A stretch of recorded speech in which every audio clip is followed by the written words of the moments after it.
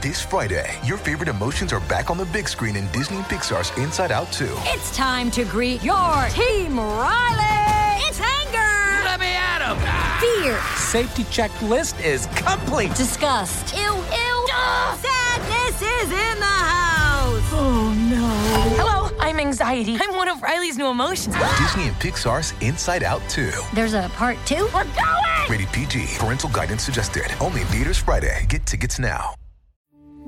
We took it all. We brought them to our land. An endless night, ember hot and icy cold. The rage of the earth. We made this curse. Carved it in the blood on our backs. We did not see. We could not, but she did. And in the end... What will I become? Senua's Saga. Hellblade 2. Play it now with Game Pass. What's going on, guys? Welcome to the show. Welcome to Action Movie Anatomy on this very special Wednesday afternoon. It is a special day. We're covering the most exciting adventure film of all time. It's Jurassic Park! Oh my god, guys, we're 98 episodes in. This is unbelievable. I can't believe it. It took us almost 100 episodes to get to Jurassic Park. We're so excited. Hang out with us. We're going to break the whole thing down for you. We'll see you in just 1 second. Welcome to Popcorn Talk, featuring movie discussion, news, and interviews. Popcorn Talk. We talk movies. And now, here's Popcorn Talk's Action Movie Anatomy. Boom! What's up, everybody? Welcome to the show. Welcome to Action Movie Anatomy. There it is. Yeah, there it is. John Williams. John Williams. Right, it is John Williams. I'm not making that up. I hope you're right. Yeah, I hope we're not just dead wrong. People immediately dislike. Turn the show off. Guys, welcome to the show. Welcome to Action Movie Anatomy. This is the show where we talk about action movies on the Popcorn Talk Network, the online broadcast network dedicated to talking pop culture, bucketfuls of pop culture. And that's what we're doing. Jurassic Park, one of the most iconic pieces of pop culture of all time, actually. Ever. Yeah, definitely. Ever.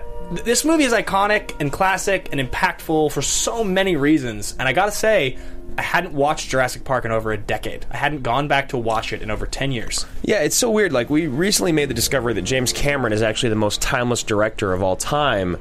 But there's something about Spielberg's movies and the creatures in them, Jaws, E.T., the Tyrannosaurus Rex, that is just so iconic, that just live on for so long in such a different way than Titanic does. You know what I mean? 100%. And what's really crazy is, like, when you put those two guys... movies and what they've created in cinema history, and you wonder, look, what percentage of iconography in American film history are James Cameron and Steven Spielberg collectively responsible for? Are they responsible for, like, 4 or 5% of, like, the most iconic things ever in movies? Two guys. Like, it's not as high as 10, but right, because like when you talk, it's like immediately you want to be like, like probably 30%. Yeah, but like that's an insane number. That's outrageous. Yeah, but for them, it's got to be. I mean, I would say even maybe close to 10, because you think about the things they created, and like, hell, I've been on a movie set for the last couple weeks, and the amount of times we've talked about Spielberg and Cameron movies and Creatures and Alien and Terminator and things like that, it's crazy. Even E.T. was brought up a few times. So, like, just quickly, guys. Well, we'll do it in a minute, because I think I have an interesting exercise here. But, guys, we talk action movies on the show. The action movies on this show adhere to 4 basic rules. Rule number 1, the hero always plays by their own rules. Sam Neill does, sort of. I mean, Goldblum and him are like... We talk about this. They're the duo. Yeah. But Goldblum really does play by his own rules. The hero and the villain are always the smartest people in the room, and this is a classic one, because it's the T-Rex and Sam Neill are very much the smartest people in the room. Absolutely. It's always like, you don't understand nature, or whatever. It's like, it's that attitude. You can't control it. Yeah. And then 3, the movie is driven by a police, military, political, or mercenary figure. Total swing and a miss on this one. He's a paleontologist. He's a paleontologist. A paleontologist. And rule number 4, the movie contains a minimum of 1 explosion. Chaos theory. Is there no explosion in this movie? I mean, you could maybe try to... I feel like there is one later on, but you could maybe try to argue that the shotgun blast in the beginning... Sure. Shooter! Yeah. So that's where we stand, guys. Those are the 4 basic rules. Some of our movies break those rules. This one feels like it breaks them pretty clearly. But guys, if you enjoy the show, if you want to follow along, of course, join the conversation. You can find us on Twitter at AMA Podcast is where you can find this podcast on Twitter. You can find me personally at Ben Bateman Media on Twitter and Instagram. And you can find me at Andrew Guy and the same 2 platforms. Yes, and of course, I do a show now called Fist Pump Film School. Fist Pump Film Club on Anchor. It's a brand brand new app you can download, Anchor.fm. It's basically radio meets podcasting. It's little 2-3 minute blurbs like Snapchat that fall off every day, talking about movies and the best movies. It's very inspired by this show, and I did a whole bunch of stuff this week about Jurassic Park and Jeff Goldblum, and go find that. It's a lot of fun. It's a very fun app, and you can interact. You can call in. I can hear your thoughts, share your thoughts. So. Yeah, we've definitely had viewers from this show call in and interact with you on there. And again, like he said, it was based off of this show. Yep. I helped co-create this show, so I'll pop in on there every now and then. I was actually on a few of your anchors. It's a lot of fun. It's cool. It's just kind of like it's tangential, and it's also a little more open structure. It's not like stick into something. Which is the best part. You can do it real quick while you're waiting in line somewhere. You can get through like the whole day's content. Yeah, we started. We were just talking about watching Jurassic Park for the first time in a long time, and then the second one we did was about the trailer, which we're going to cue right now. We'll save our discussion for after we cue the trailer. Yeah, absolutely. Let's cue the trailer. Yeah. It's a horrible trailer. It's not a good one. It's bad. Bad trailer.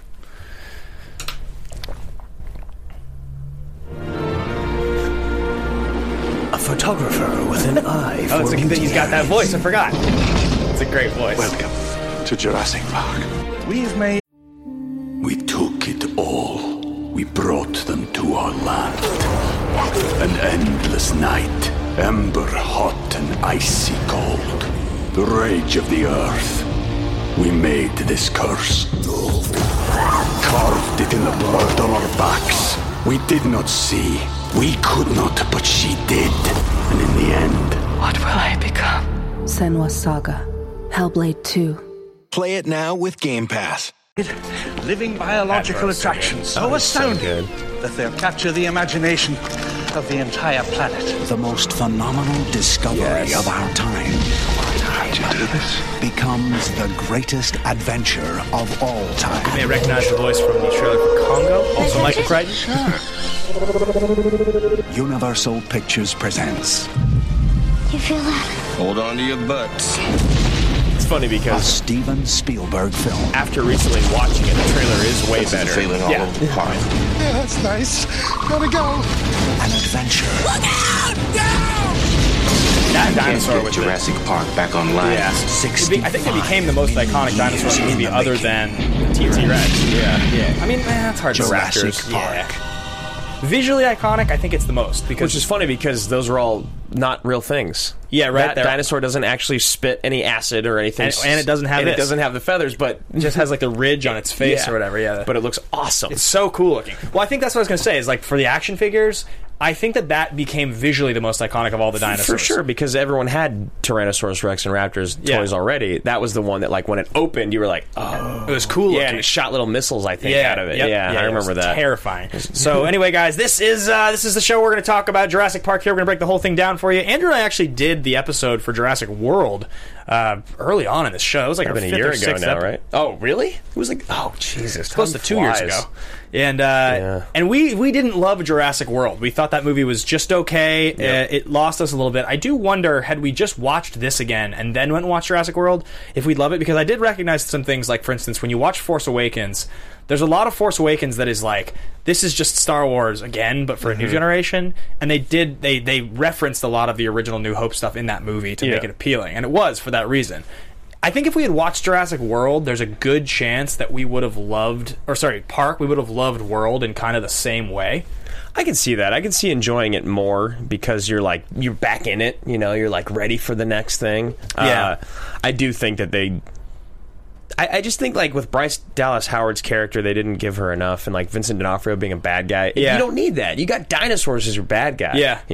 Yeah, it was just okay. But in any case, guys, we are talking Jurassic Park, so let's continue to move through the way we do this show, which is that we get into thesis statement next. Thesis statement is that it's that bold thought you have about the film, something really strong, rooted almost in, like, hyperbole.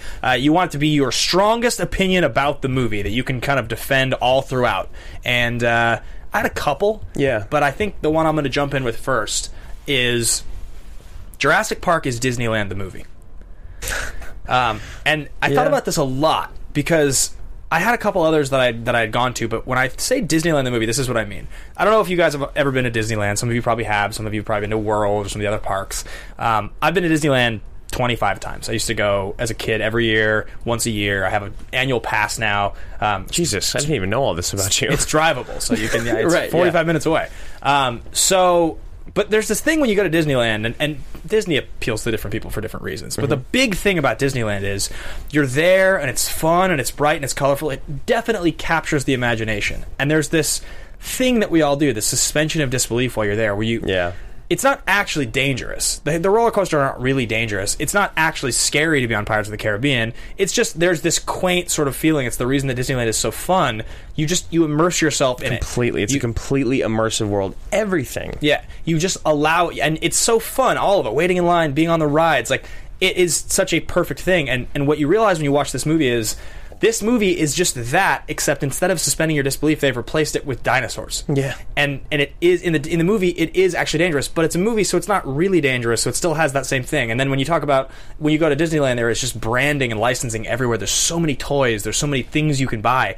This movie, like, there's even a shot where they show the gift shop. Right, and everything in the gift shop is things that you can actually buy. They're all for sale. Yeah. They're all really for sale. And just watching this movie, Spielberg captures Disneyland in a movie in a way that I think no director ever alive could have. Yeah, and you know what? I'm going to just completely piggyback on that and saying that Steven Spielberg appeals to the kid and viewers better than any other director.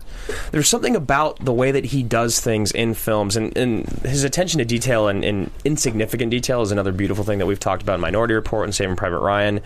In this film, the shaving cream on the pie is a great example. It's funny too, right? Because we both looked at that when that happened, and we both remembered visually that moment. We were like, from being a kid, I was like, I remember that. I always wanted it. And then, one thing that people love is like the dinosaur scratching itself. But to go back to what you were saying about being a kid and being on a ride in this is, you watch this movie and from the very beginning with like the creature that you can't see that pulls the guy in to the next scene where they're like gently dusting off the dinosaur bones and then an explosion afterwards. It's just, when you watch this movie, when you watch his movie specifically, he makes you feel like a kid in a way that other directors don't. Most other movies you feel like it because of like nostalgia. Yeah. Whereas this, like, you just kind of feel like a kid watching it again. Well, and something that's so incredible about this, you mentioned the visuals, but like, that's something that I think Spielberg is better at than anyone ever. And that's that. You think about the number of things. So this is what I was just going to say. This is right before we started. We talked about Cameron and Spielberg and the number of iconic things they've created in the history of movies, right? So let's just quickly list a few like things that jump out at us between their two films that are like actually visually forever. So like, okay, the vibrating water that signifies the T-Rex. Oh, of course. Yeah. That is an all-time movie moment. I was watching that and I was like, wow, he came up with that. We associate that now, but he came up with it. Yeah, and the thing is that the guy that was in charge of figuring out how to do it was like, yeah, we can do it.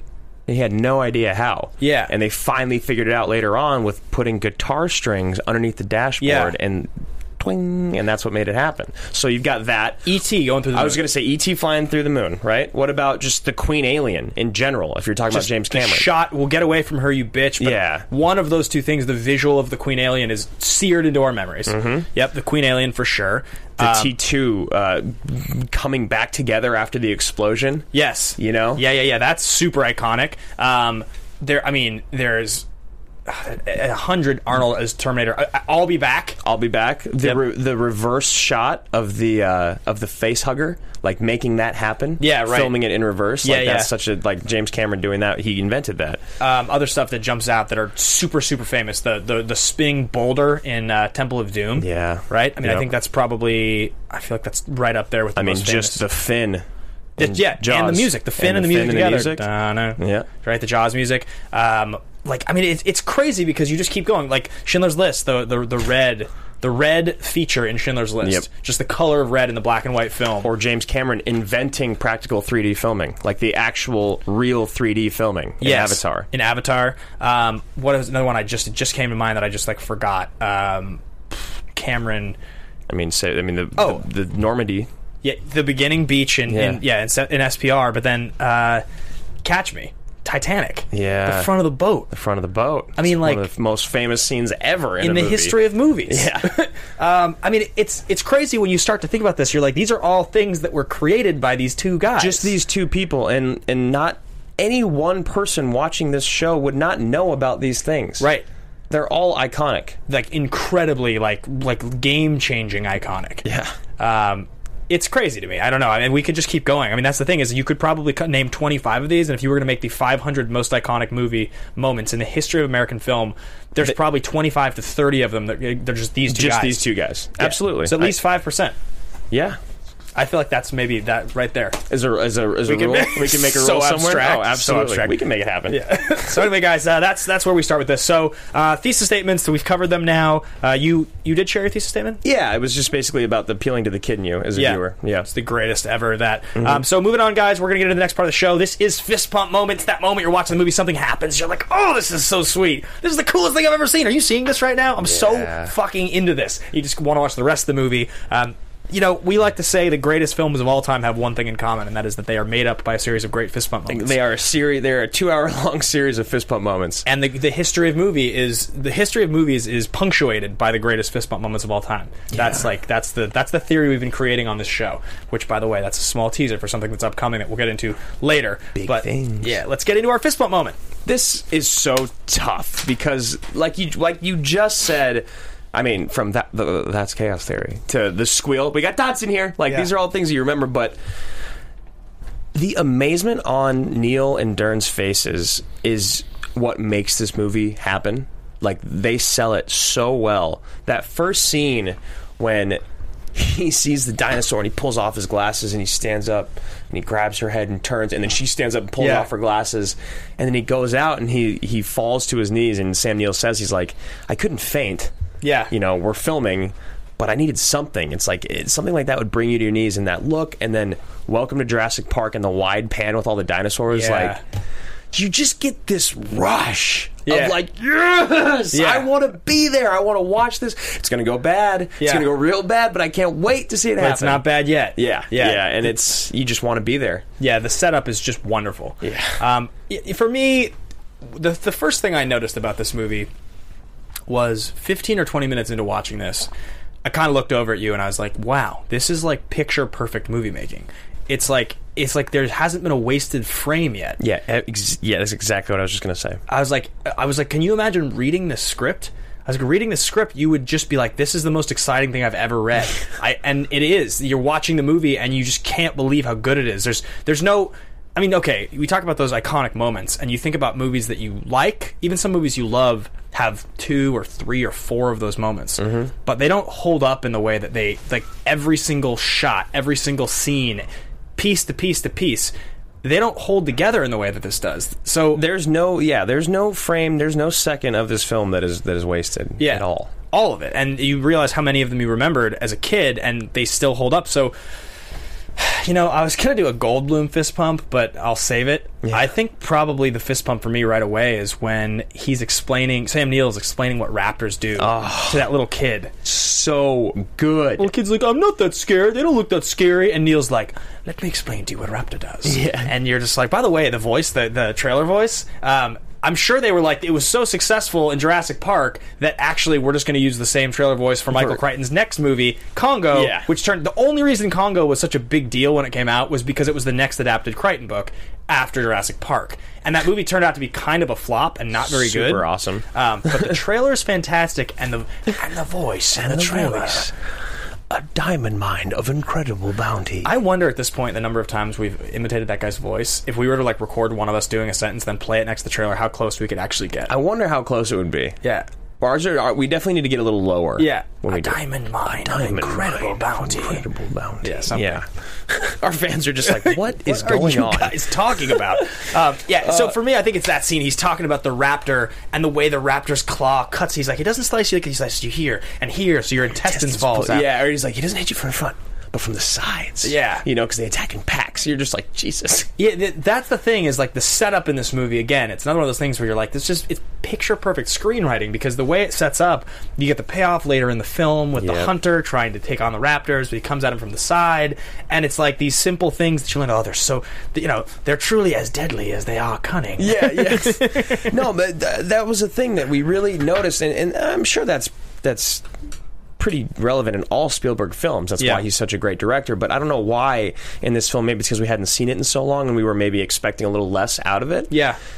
But, I mean, we watched it in 2 parts. We watched it up until the first T-Rex attack because it was so late and we were very exhausted. But that was, up until that point, there was not a single scene that we were just like, this is perfect. Right. This is absolutely perfect. And it's so crazy how much time people waste in movies. And he still made a 2-hour movie without wasting any time. Yeah. It's crazy. It was unbelievable. The 2 hours flew by in the end. Yeah. So anyway, guys, let's move on to the next bit of the show, and that is discussing Mr. Jeff Goldblum. Because we're going to get into star profiles. Yep. And as much as I want to talk about Sam Neill and Laura Dern... Look, Sam Neill and Laura Dern are fine. The star of this movie is Jeff Goldblum and the T-Rex. That's like that's who stars in this movie. Definitely. And it's this probably this picture right here is almost my fist pump moment because that's a real frame from the movie. Yeah, Spielberg saw that. He's like, perfect. Yeah. He's like, what? Like, Goldblum shows up and he's in like the black and all the leather, and you're just like, who is this guy? Because Attenborough even says the line. You know, what's he say? You brought. I brought you scientists, you brought a rock star. Yeah, something like that. And you're like, so they're really trying to sell that he is this rock star. So I'm sure Spielberg was like, yeah, he's got his leg all cut up, but he's still just laying there like a Lothario. Kind of like a gigolo. Another thing I was going to say is that Spielberg did say that he wanted Attenborough to be the dark Walt Disney. Yeah, right. Which was what was so interesting about your thesis. Yeah. So Goldblum, just like the Goldblum splayed out thing, gets us discussing... Yeah, it gets us discussing over under properly rated for Jeff Goldblum, because while watching this, you realize, like you said, that Jeff Goldblum is truly the star of this. And it's not even... I mean, he does completely steal the show, whether it's intentional or not, but he has so much on-screen charisma. Yeah. Everything he says, everything he does is so interesting and so weird and quirky that you can't take your eyes off of him. So my question, the discussion I want to bring up, is the over-under properly rated for Jeff Goldblum. Jeff Goldblum also starred in The Fly, which is a cult classic, and Independence Day in the 90s, which was one of the biggest films ever. So, unless I'm mistaken, this and Independence Day, respectively, were the highest-grossing films of 1993 and 1996, and he is the star of both movies in my mind. Absolutely, he's the star of both of them. Going back and watching both films, he is what stands out the most. Yeah, which is funny because we thought Will Smith was the star of that movie. We were dead wrong. We were dead wrong. And I thought that Jeff Goldblum was the star of this movie, and he's not. It's Sam Neill and Laura Dern. Yeah, like going back and looking at the actual billing. Yeah. So the question is over under proper. So all right, first and foremost, let's talk about one thing. Jeff Goldblum, he's revered as kind of a classic actor, but he's never had an Oscar nomination. Yep. His Oscar nomination that he does have is for like a short film or something like that, but he's never a traditional Oscar nom for a leading or supporting actor role. He's never written anything or directed anything.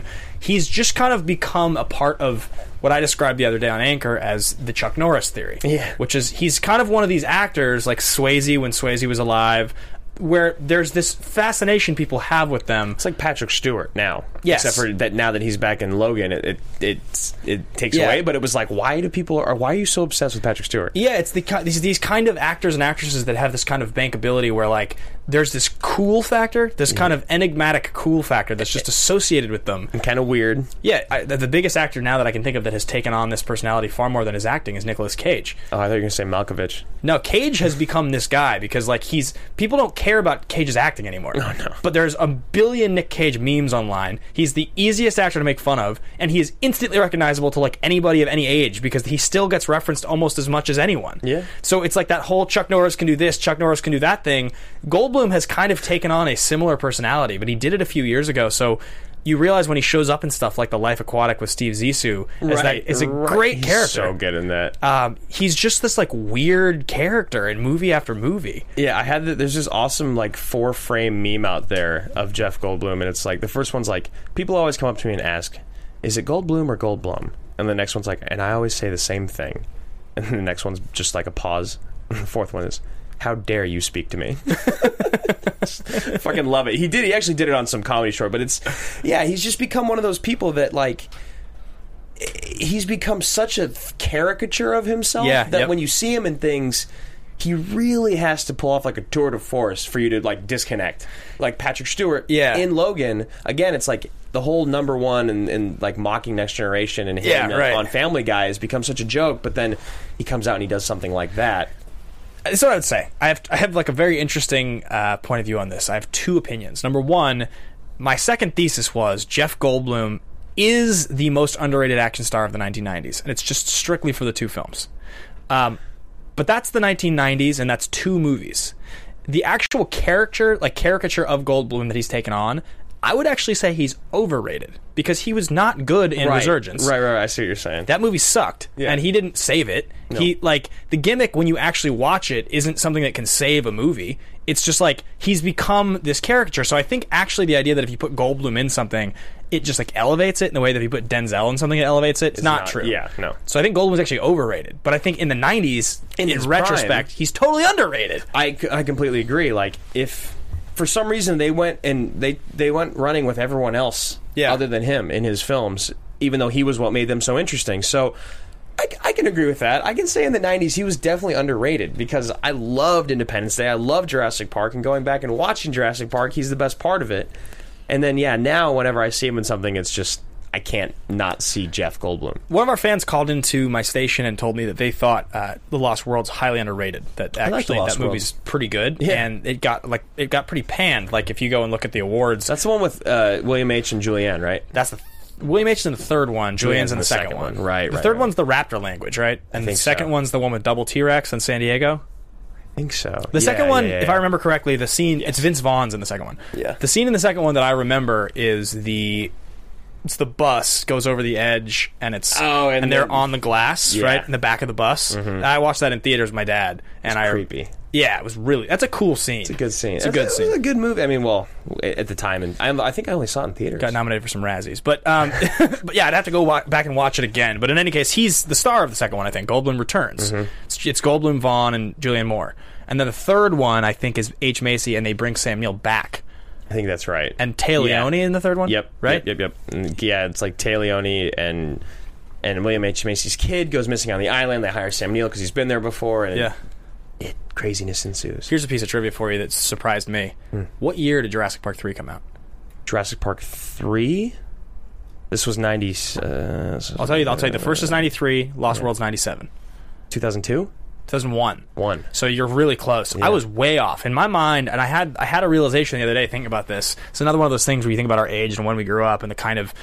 so Jurassic Park in 93 is just too old for us to have actually been cognizant of it being the movie that it was when it came out. We were 5 years old. Yeah. So it's by the time Lost World comes out, we're like old enough to understand that this is a movie we should care about, and it's dinosaurs. Mm-hmm. And at the time the Jurassic Park 3 came out, we felt like we had grown up, but we hadn't, obviously. In 2001, we were 13. But by 13, you're like, oh, I understand adult things. I like things that are cool. Right. So in my mind, I was like, the third one came out years later. It came out in like 2006 in my mind, right?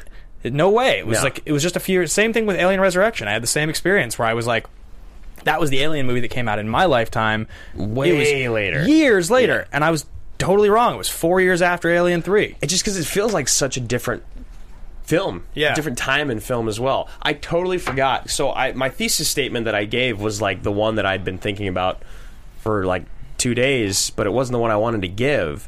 The one that I wanted to give, I just blanked on, and it was that the DNA cartoon is the greatest use of exposition in a film ever to appeal to children. That's why it also, that's why the whole appealing to children thing was said, because that was pure brilliance. Like you and I watching that, we were like, holy shit, you just turned like a 200-page book into a 2-minute cartoon. Yeah. Completely. Movie. They're literally showing the cartoon, and you're watching, and you're like, oh, it all makes sense now. Yeah. You're like, and you didn't have to have a voiceover, and you didn't have to have some boring scientist explaining it to some other character who's in disbelief. Nope. It was a children's cartoon. We're totally engaged, and it explains everything. 2 minutes. Done. Yeah, that was mind-blowing to me. That was like one of the coolest things in the whole film, so I'm so glad that you pulled that. All right, so to actually get into star profiles and breakdowns... Oh, we've already done the star. We can move on. It's weird because this was a time in movies with acting where TV movies were a big thing. Yeah. So Sam Neill, 2 of his 3 credits were TV movies. The Rainbow Warrior and Family Pictures, both in 93, were TV films, and then there was The Piano, also in 93. Yeah. I don't know any of those. I think I maybe know The Piano. Piano's a big movie. Piano was like a big Oscar movie. That was a big, yeah. Yeah, lots of nominations there. And then Laura Dern, on the other hand, same thing. She was in Industrial Symphony No. 1, The Dream of the Brokenhearted, which was a TV movie. Okay. And then Rambling Rose and Afterburn in 91 and 92. So it was another one of those, like, we're going to pick some up-and-comers that aren't too expensive, that aren't going to distract from the film. I don't know Afterburn. I believe, unless I'm mistaken, Laura Dern, she got her second Oscar nomination for supporting for Wild a couple years ago. Or Cake, was it? It was Cake, I think. Cake or Wild? I can't remember. I looked at it this morning. Yeah, it was one of the two. But her other one was Rambling Rose, I think. That's a lead actress nomination. She's the son of Bruce Dern, and that's the daughter of Bruce Dern, and that's like the big role. But weirdly enough, I've never heard of the movie. So yeah, I don't. What's the deal with Laura Dern? I mean, she has famous parents. She turned in some good work. She was 35 when they made this movie. It's like this is prime role to be like a paleontologist. She's talented. She's been good in a lot of things. She was just fine. She was just like a filler, maybe in Hollywood. Kinda, a little bit. I think. Yeah, I think because it's her in Twister too, right? No, that's Helen Hunt. It's Helen Hunt, right? God damn it! I always get Helen Hunt, Jodie Foster, and Laura Dern mixed up. Yeah. I think that I think just okay is probably an understatement because there's a lot of actresses that never received an Oscar nom, let alone two. Oh, for sure. So I think she's probably a little above average, but I think that there's the whole... When you have the famous family, it's like you get a little bit grandfathered into getting the kind of roles that she gets. Bryce Dallas Howard ended up... Bryce Dallas Howard is a famous daughter, so she gets to have the career. Not to say that either one of them is not good. It's just... Or that people that aren't... Yeah. But yeah, Laura Dern... I feel about all that. Completely. And I mean, look, Laura Dern... She's been good in a lot of things. She has a lot of weird roles she shows up in. I think she's in... isn't she in that new show with Shailene Woodley? I think she is. The Big Little Liars or whatever? Big Little Lies, I think. And I think she's also in that movie a few years ago with Will Ferrell, Everything Must Go. She has a really great scene with him in that movie. I like that movie a lot. Yeah, I actually just watched it again the other day. Yeah, isn't she who he goes to see, writes in his yearbook? And he's like, you said I was a winner in high school, and she's like, I haven't seen you in like 20 years. And he's just like, tell me why you said that. Yeah. It's a good movie. Yeah, it's good. It's Rebecca as well. Which one? Rebecca, not Ferguson, the other one from The Town is in there as the pregnant neighbor across the street. Rebecca Hall. Yep. That's right. Yep. All right, so moving on to production development here. So there's a lot of really interesting little things, tidbits that we found out. The T-Rex constantly malfunctioning due to the rain. It would just like turn on and awesome. stuff. And like people with Kathleen Kennedy was saying that she would just be like, we'd be sitting there eating lunch and all of a sudden you'd hear people screaming. You don't know what's going on, and then you realize it was the T-Rex. So they had to start like putting platforms above him to keep him from getting too soaked and too heavy. Freaking out. Yeah. Harrison Ford turned down the role that Sam Neill got. Which is crazy because he says, after seeing the film, he says that he made the right decision. It's like, no, you didn't, actually. Yeah, I think that's just him being a cock and being like, well, I just missed out on... It's like Sam Neill is about as replacement... Like he is... The only thing keeping him above replacement level is that he's the star of Jurassic Park. Right. Yeah. And like, this role is Harrison Ford's roles. Harrison Ford is the everyman action hero. He should have been... This should have been a Harrison Ford movie, and had this been a Harrison Ford movie... Even the year, 1993, what Harrison Ford was doing from 93 to 97. Oh, it was, do this instead. Do this instead of the Jack Ryan movies. Yeah. Do Air Force One in 96. Yeah, still do Air Force One. But, like, aside from that, just don't do Patriot Games and Clear and Present Danger. Do The Fugitive and do this, and you're good. You're golden. Yeah, it's weird because you wouldn't... In the back of my mind, as a movie critic, I want to be like, yeah, but I don't want to see another Spielberg-Ford collaboration after Indy. But then you're like, well, who gives a shit? Yeah. It's not like Indiana Jones, and it's not like this character is so far detached yet so similar that I feel like it wouldn't bother you. You would just be like, awesome. Yeah, I mean, it's one of those things where hindsight's 20/20, and who knows if he does this movie, if it's as good of a movie. Who knows if like his career is different. I don't know. I mean, you can't really say this movie should have had someone else when it's one of the great movies ever made. But in any case, I thought the other interesting thing here was that James Cameron said that he wanted to make the film, but the rights were bought a few hours before he could bid. In quotes. Donner was also fighting. Richard Donner was. Yep. And there was one more big one from back then. Yeah, I saw. I can't remember who. But after seeing the film, what he said was he thinks that Spielberg was the right person to make it because his would have been much more violent and not as fair to children. He basically said it would have been like Aliens with dinosaurs. Yeah. And he's probably right. I mean, there is a distinct difference in their two styles. And but it's funny, like just the two of them, especially in that era, they're not really that way anymore. No, it's interesting because exactly. Nowadays, it would be very rare that the two of them would be in fights over rights to a project. Yeah, they do such different things now, and Cameron only does Avatar. But it's super cool to kind of think about these guys back then, 20 years ago. Yeah, like they're still the biggest directors in the world. Yeah, but they're not James Cameron and Steven Spielberg to the extent they are now. It almost makes you feel like actually, you know that show Feud they just made? Oh yeah. I don't know about it, but it's like famous feuds between Jessica Lange and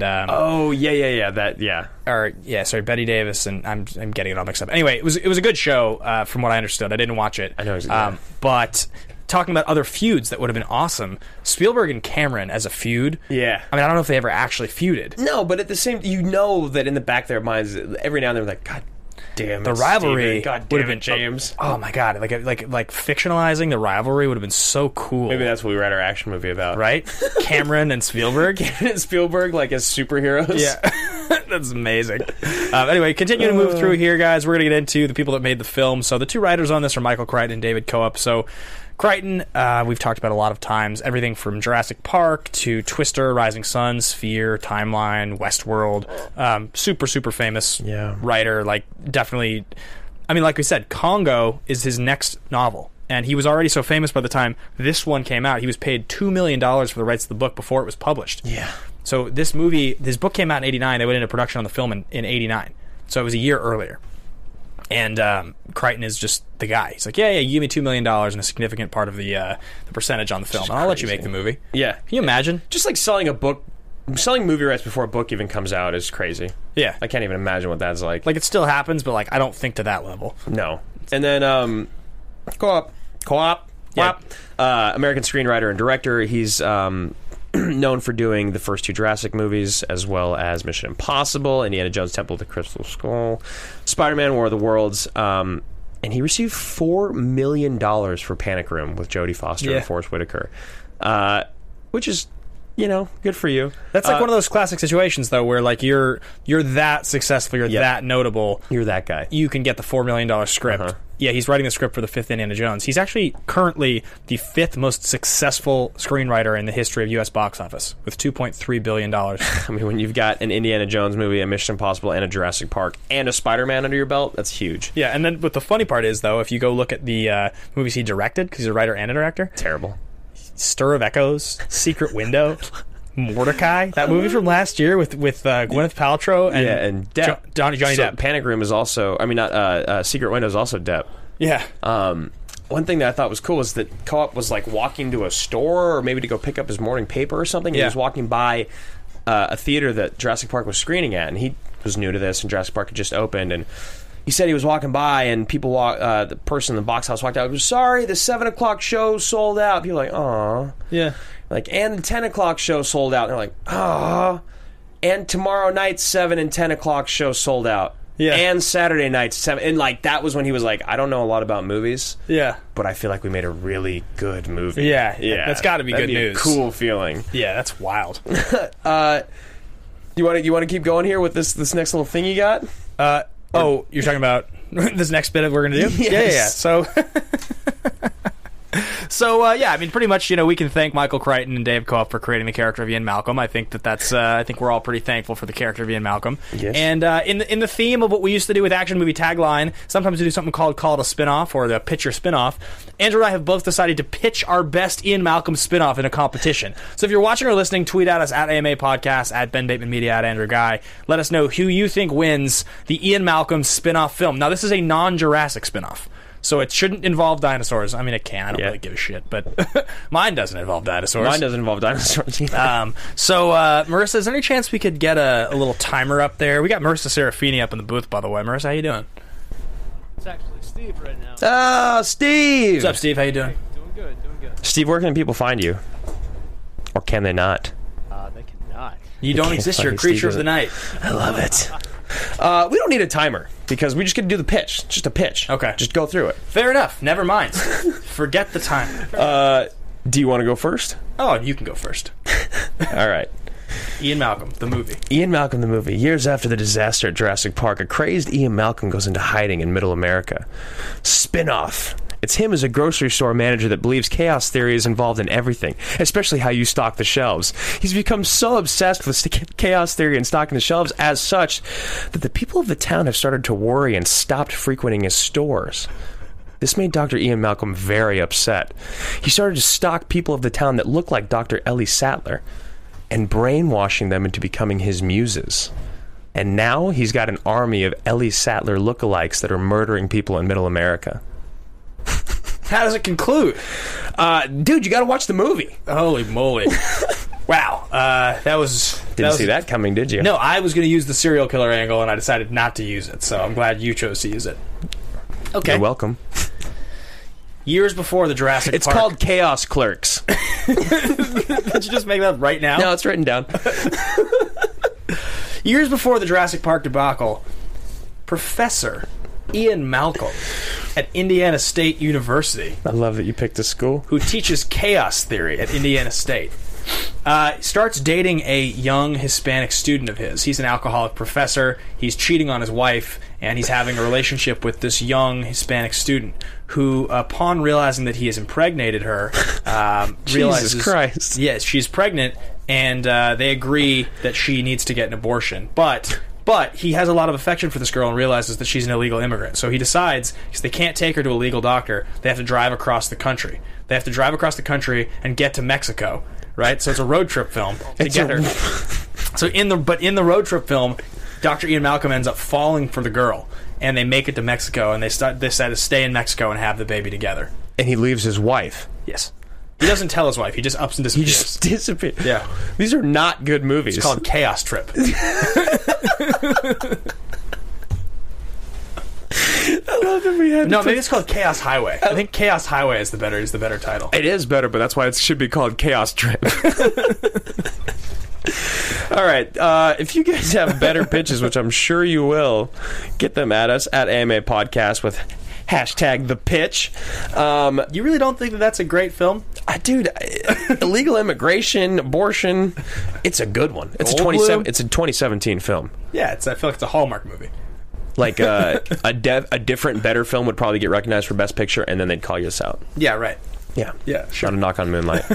All right, so Steven Spielberg. I mean, we've talked about him a lot recently. We've covered him on the show several times. Yep. It's probably the third or fourth.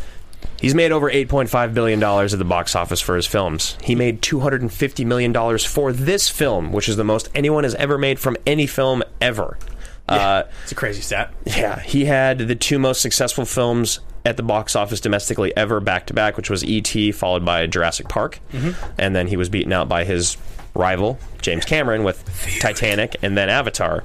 So, I mean, is there anything else you want to throw in? Oh, actually, this fact is really cool if you want to talk about that. The thing down here about him doing Schindler's List. Yeah, this was really cool. So Schindler's List went for, what, like a year almost? Yeah, so Schindler's List is the same year as Jurassic. They're both 93, right? Yeah. So he was in Poland filming Schindler's List while doing post via video link chat with for this movie. And so what I read was he later called it... being that big? It's crazy. Yeah. He later called it one of the hardest times in his life as a filmmaker because the filming of the Holocaust-themed Schindler's List took such an emotional toll on him that his enthusiasm for Jurassic Park had almost waned. He said that he needed an hour per day to get into the right frame of mind and muster up the energy and patience to comment on digital dinosaurs and answer trivial questions from the special effects crew. Crazy story. It just, like, it chills. Like, literal chills because... Yeah, man. He's Jewish. He's doing Schindler's List. He's doing one of the hardest movies. I mean, Saving Private Ryan, The Pianist, and Schindler's List are three of the absolute hardest films to watch ever. And clearly for him, too, because he is Jewish. And, like, yeah, man, how do you do that every night? Like, during the day, you're dealing with building sets of actual gas chambers and people dying. You're working with emaciated extras on set all day that weigh less than 100 pounds. And then it's like, yeah, but the dinosaur shooting the acid in the face of Newman doesn't really sell right. Yeah. Like, that's just crazy to me. Shut the fuck up! He's like, you don't even know! But to speak to his talent and patience, he did it. He did it really well. And he made two of the great films ever made. Yeah. Ever made. Yep. That's all we need to cover with Spielberg. Yeah, so aside from that, the two major producers on the film, Kathleen Kennedy of Kennedy Marshall, married to Frank Marshall, and Gerald R. Mullen. Gerald R. Mullen is a frequent contributor of Steven Spielberg. He retired in the mid-2000s, going all the way back to the late 70s. He worked on Tootsie. You call me? Winning Oscars for Rain Man and Schindler's List, worked on The Colored Purple, Minority Report. Big producer for a number of years, for roughly 20 years. He was big in the game, and 20, 30 years, and semi-retired at this point, kind of doesn't really frequent the film business anymore. Kathleen Kennedy, what did I read here? With over $6 billion of domestic box office receipts, she is... the first two became the Kennedy is the third only to Spielberg and Stan Lee in domestic box office receipts. Yeah, with over $6 billion in December 2015, and then down here you go Overall, Kennedy's work has included over 60 films, 120 Academy Award nominations, and over $11 billion worldwide, including the 3 highest grossing films in motion picture history. 3 of the highest. 3 of them, excuse me. Which is, she's like the Bruce Berman of the female world. She's, but way bigger. But bigger. Yeah. She's like almost as big as it gets. Yeah, she's crazy. Like, probably, I would say if you were making the Hollywood power list, I mean, she's probably top 15, top 10. Yeah, and then for women, like top 5. She probably the most. I mean, who's like bigger? Like, are you talking production wise? I mean, probably no one then. She's maybe like Bigelow. Like if you're talking like women in Hollywood, I think she's got to hold more clout than anyone. Yeah, those numbers that's unprecedented. That's crazy. Yeah, I mean, I wonder if we're wrong about that. If we were more tuned into the high stakes producer world of Hollywood, we'd follow a little more of the creative side. Exactly. This is a perfect segue into what we're talking about next, which is box office and critical. This movie only cost $63 million to make, which is astounding. That's absolutely. It was made by Universal in '93. It was released in June, summer blockbuster. It grossed $402 million domestic, an additional $626 million worldwide, for $1.029 billion in '93. Yeah, '93 unadjusted, $1.029 billion. Unbelievable. Like crossing the billion border is. It's insane. Even nowadays, when it happens, it's insane. At the time, it was the highest grossing film ever made. Yeah. Let's see, that was all we got there. Yeah, so critically, this is an 8.1. It's number 205 on the top 250, which it needs to be on the top 250. It's just one of those movies. It just has to be. Absolutely. It doesn't really follow our algorithm, which makes sense because... Actually, it doesn't make sense to me. Why is it? So All Critics is in 93. Yep. Top Critics is in 88, and the audience is in 91. I would think audience was 100. I would too. I released 98. Yeah. Why? Why do you think that is? I really don't know. That's very surprising to me. It's one of the only examples I can think of. This is like an exact kind of movie where the audience score feels like it should be the highest. Exactly, and all of them should be in the 90s. Yeah, I don't know who would give this movie an 88, but that's. I mean, when you get to older movies, we've said this before. The percentages get a little weirder the older you get. Yeah. And there was 117 reviews to pull from, but even so, I don't really understand it. So it won 3 Oscars for visual effects, sound effects, and sound editing. It was nominated for a few more. It makes sense. It should. It's. I guess that's what we've got for that. Sorry, I had a hiccup there. Let's get into the last part of the show here, guys. Favorite line. This is your favorite line in the film, something you think is totally awesome. Pretty straightforward. There's a lot. They're all Goldblum. Honestly, all the best lines are Goldblum, other than "We have a T-Rex." Yeah, that one's great. But I mean, you bred raptors. Yeah, raptors. It's just anything Goldblum says at any time in the film, no matter how he says it. Magic. I think my favorite Goldblum line is when he's like. It's Samuel's like, "Are you married?" And he's like, "Occasionally." And he's like, "I'm always on the lookout for future Mrs. Malcolms." It's such a good line. I also love the. Now I'm just sitting in the car by myself talking to myself. That's chaos theory. Yeah, just like shut up. Yeah, but never theory. Shut up. Yeah, and then he's in the back of the car. Must go faster. Yeah, must go faster. Same line, same delivery as Independence Day. Must go faster. What else? Everything he does is fantastic. Yeah, it's tremendous. Just his whole character, the leather, all of it is just like the hair, the leather, the glasses, the chest. Yeah, it's weird. I think that like you said, 90s Goldblum's highly underrated by today's standards because like you forget how wonderful he is. He is truly the star of the movie. And I have to say, guys, I know it's been a couple years since we did the episode for Independence Day, but when you go back to watch Independence Day, it breaks down like this. The Bill Pullman speech is the number 1 best part of that movie. Yep. The number 2 best part is every time Goldblum is on screen, and arguably the worst part is any scene that Will Smith has before he settles down and has scenes with Goldblum. His scenes with Goldblum get better. His scenes before Goldblum are like kind of painful to watch. Unbearable to watch. And the ones with Goldblum, it's like Goldblum's like reeling him in. Yeah, Goldblum's just great. And to Will Smith's defense, like when you have no one to play off of, and they're just like, just be crazy, Will. Yeah. That's what he get. I mean, we've said this before, and we'll say it again. There was this thing in the 90s. It was just this thing where it was like, Will Smith, you have been really, really successful as being the Fresh Prince of Bel-Air, and you've got this like cool, kind of like sassy, like very relatable guy from the hood angle. So why don't you do that? People like that. That's fun. And it's just like these unintelligent audiences that want you to do kind of a slightly racist portrayal of what a black man does. It is completely racist portrayal of what people thought black people acted like. Like, Eddie Murphy, Orlando Bloom, Martin Lawrence, Chris Tucker, Orlando Chris Jones. Rock. Orlando Bloom. What did I say? Oh yeah, I wrote Orlando Jones here, and I said Orlando Bloom. And then Will Smith. Yeah, It's Ice just Cube and Anaconda. This makes that is big. It's like, Yeah. what are you doing? Stop it. No, you're not. Yeah. Anyway, so it's just that kind of thing in the '90s. We've talked about it many times. We don't need to harp on it. It didn't translate well, and that's the biggest complaint with Independence Day. Yeah, for sure. So, hats off to the world for getting its head out of its ass and treating people of different...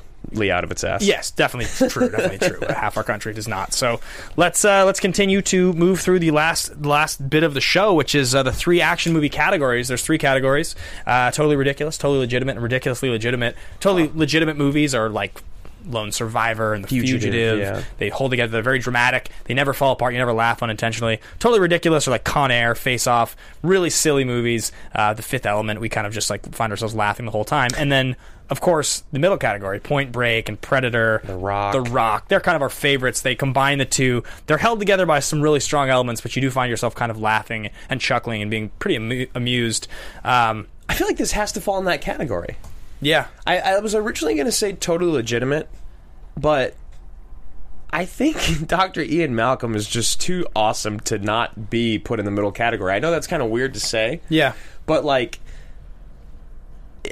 the enjoyment out of him is it's enjoying him as a caricature. Yeah, it's like completely. it's enjoying that ridiculousness. But I think that's why he's in the film, though. Yeah. That's why he's there. So I don't... What do you got? Yeah, it's a tough sell because it's such really a good tough. movie, but I think the middle category, ridiculously legitimate. I mean, the thing is, the ridiculously legitimate category doesn't necessarily always have to reference there's some element of the movie that's bad. No, yeah, exactly. But on the other hand, I think I'm going to swing into the favor of totally legit because I think every time you laugh at Ian Malcolm, they're laughing, too. It's intentional. Yeah. The only one that I can think of is the him splayed out shirtless, which is seriously such an impactful moment in the movie, and it's so absurd that I almost think that moves it into the middle category. Just that one move. It's so big. It's so ridiculous. When you're watching the movie, it comes up and you're like, if I was like my son was watching with me, I'd be like, what the fuck is this? Like, I'd be like, what? Like, why did that happen? It's just like such a weird thing. By the end of it, you're like, all right, it's fine. He's just like, he's just like a stud. He's a rock star. Right. He literally looks like what a rock star would be doing, lying there with his shirt splayed open. But it's just like so weird in a kid's movie that's the character and that's the choice. Oh man! So it almost makes it ridiculously legitimate for me. Yeah. But I think I have to stay totally legit. I really want to put it in the middle category, but I think you're right. I don't think you actually. Please tell me that the audience can see that, because that is wonderful. Oh, it's so good. I think I'm going to agree. What the fuck is that? Yeah, right. What is happening here? I'm going to say totally legit, even though it does feel like the middle category. It does feel more like those movies. Yeah. But there isn't anything that pulls it out of the totally legit category. Yeah, I agree. Yep. We haven't even talked about how good Richard Attenborough is. He's just fantastic. Did you read that thing about he's directing Richard Attenborough after losing to him for Attenborough directing Gandhi in '82? Yeah, same year he lost. E.T. lost to Gandhi at the Oscars For Best Picture, and then the previous year he lost Best Director. Right, yeah, to him. Maybe it was he lost Best Director, but I thought that was interesting. Yeah, Attenborough is. Did you read the other thing about the storm? The hurricane? No, maybe not. So throughout this, there was the famous storm that the Hurricane Inca or whatever it was. Oh, yes, I did read this. Yeah, and during the storm, one night in the hotel, the cast and crew, they were all forced. Every single person in the cast and crew had to go to the ballroom for safety. And they ended up moving production back to L.A. because the storm did not relent. But that night, during this crazy storm, Kathleen Kennedy kept referring to it as a freight train flying by, 120-mile-an-hour winds, relentlessly throughout the night. Yeah. And Attenborough, in the morning, he had slept through the entire thing, stayed in his room. And they're like, how did you do that? Yeah. And he's like, oh, my dear, I survived the breach, or something like some battle that he'd been in.